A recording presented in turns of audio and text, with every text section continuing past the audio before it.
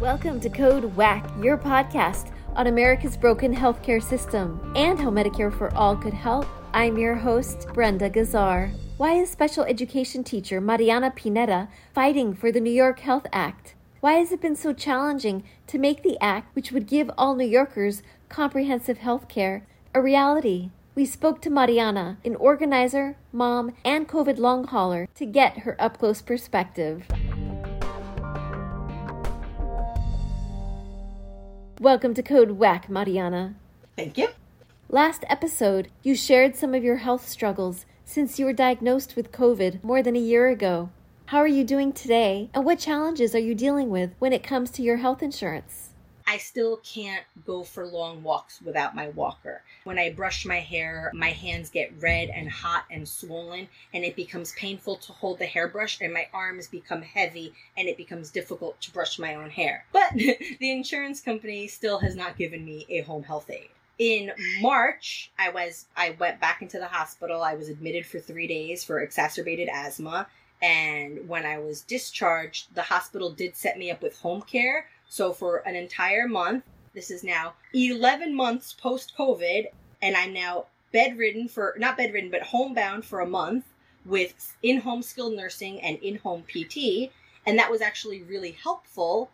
But then as soon as the month was over, they took that all away, and so the progress that I was making with the in-home PT, they didn't switch me to outpatient PT, they just took the PT away altogether. So now I have to do all of the exercises on my own without a second adult there monitoring my blood pressure, my heart rate, and my breathing, and able to help me if I get into distress. So that makes me very reluctant to want to exercise on my own.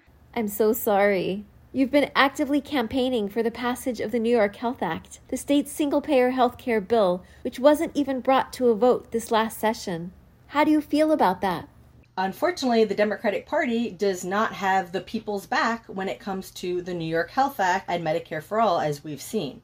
Right here on Long Island, we had 6 Democratic senators, and prior to the Democrats having the majority, all of the Democrats on Long Island were co-sponsors of the New York Health Act. And then, lo and behold, we flipped the Senate, we had a majority in the Assembly, and we had a Democratic governor, and suddenly Todd Kaminsky and John Brooks, 2 Democratic senators on Long Island who had been longtime co-sponsors, suddenly withdrew support when the Senate had a majority. Isn't that curious? It's been very disappointing, especially now where the legislative session ended last week. I've been doing this since 2016, and for the first time, we had enough co-sponsors to bring the bill to a vote, and the Democrats didn't do it. The Democrats have the majority in the Assembly, in the Senate, and we have a Democratic governor. And we had enough co-sponsors to pass the New York Health Act. We could have been the first state to have single-payer universal health care, and the Democrats, color me surprised, dropped the ball yet again in the middle of a global health pandemic. But tell me again why Republicans are so terrible and Trump is the boogeyman when every time we support Democrats, they keep shooting us in the foot and then we keep supporting them. So I don't know what the solution is, but I'm deeply, deeply disappointed. Got it. What about the Speaker of New York State Assembly, Carl Heastie? Carl Heastie, we've been Venmoing him, sending him Venmo requests. I sent him one for the $115 that I owe Good Samaritan Hospital for my emergency room copays that as a unemployed, disabled, but not receiving disability former public school teacher simply can't afford. But he didn't respond to that one. So we sent him a Venmo request for the $165,000 that the hospital billed my insurance company for emergency surgery to remove 6 blood clots from my lungs post-COVID and an ICU stay. And he didn't respond to that either. So I sent him a Venmo request for the over $12,000 that my friends raised in a GoFundMe to cover my Cobra. And probably later today, because it's my birthday and I'm, feeling frisky, I'm going to send him another one for the $3,000 a month that we were paying for my Cobra before the Democrats finally did one halfway decent thing and, waive Cobra for the next couple of months. Right. The government is paying for laid-off workers to keep their COBRA through September as part of a stimulus package that was signed this year. So what happens now?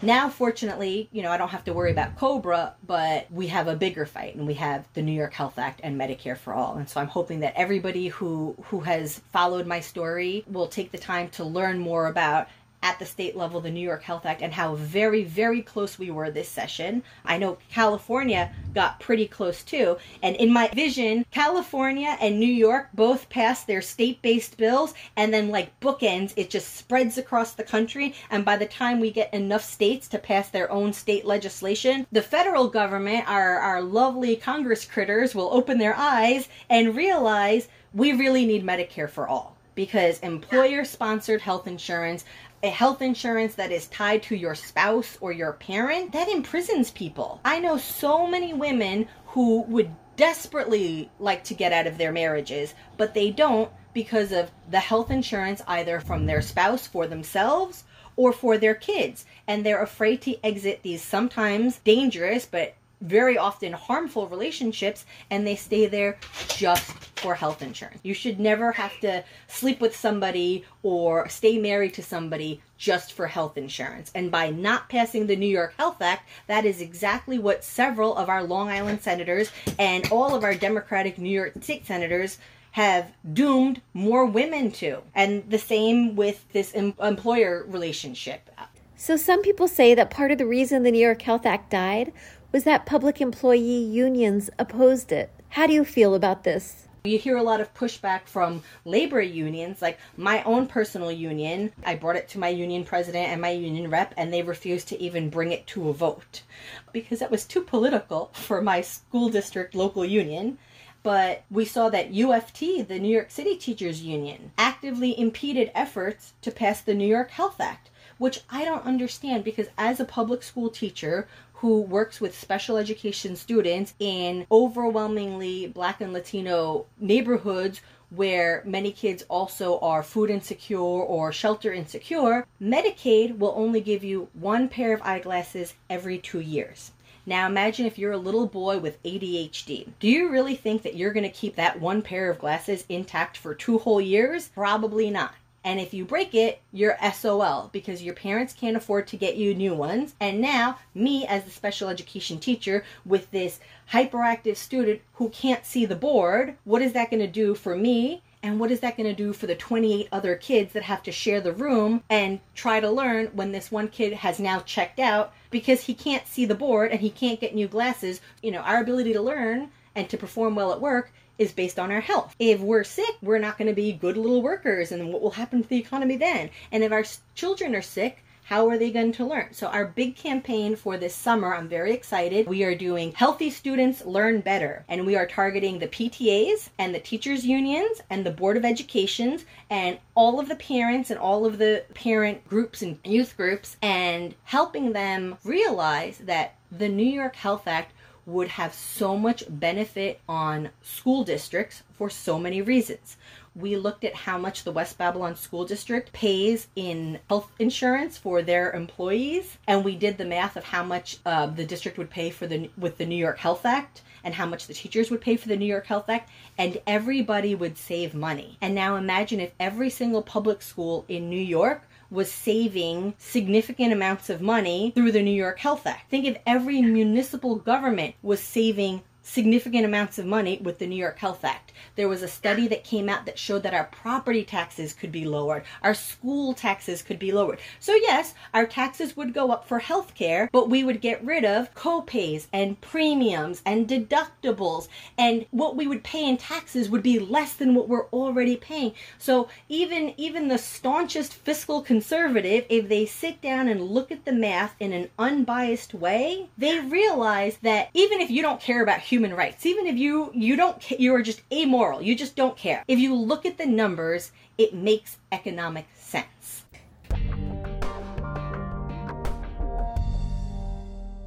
Thank you, Mariana Pineda. Find more Code WACK episodes on ProgressiveVoices.com and on the PV app. You can also subscribe to Code WACK wherever you find your podcasts. This podcast is powered by Heal California, uplifting the voices of those fighting for healthcare reform around the country. I'm Brenda Gazzar.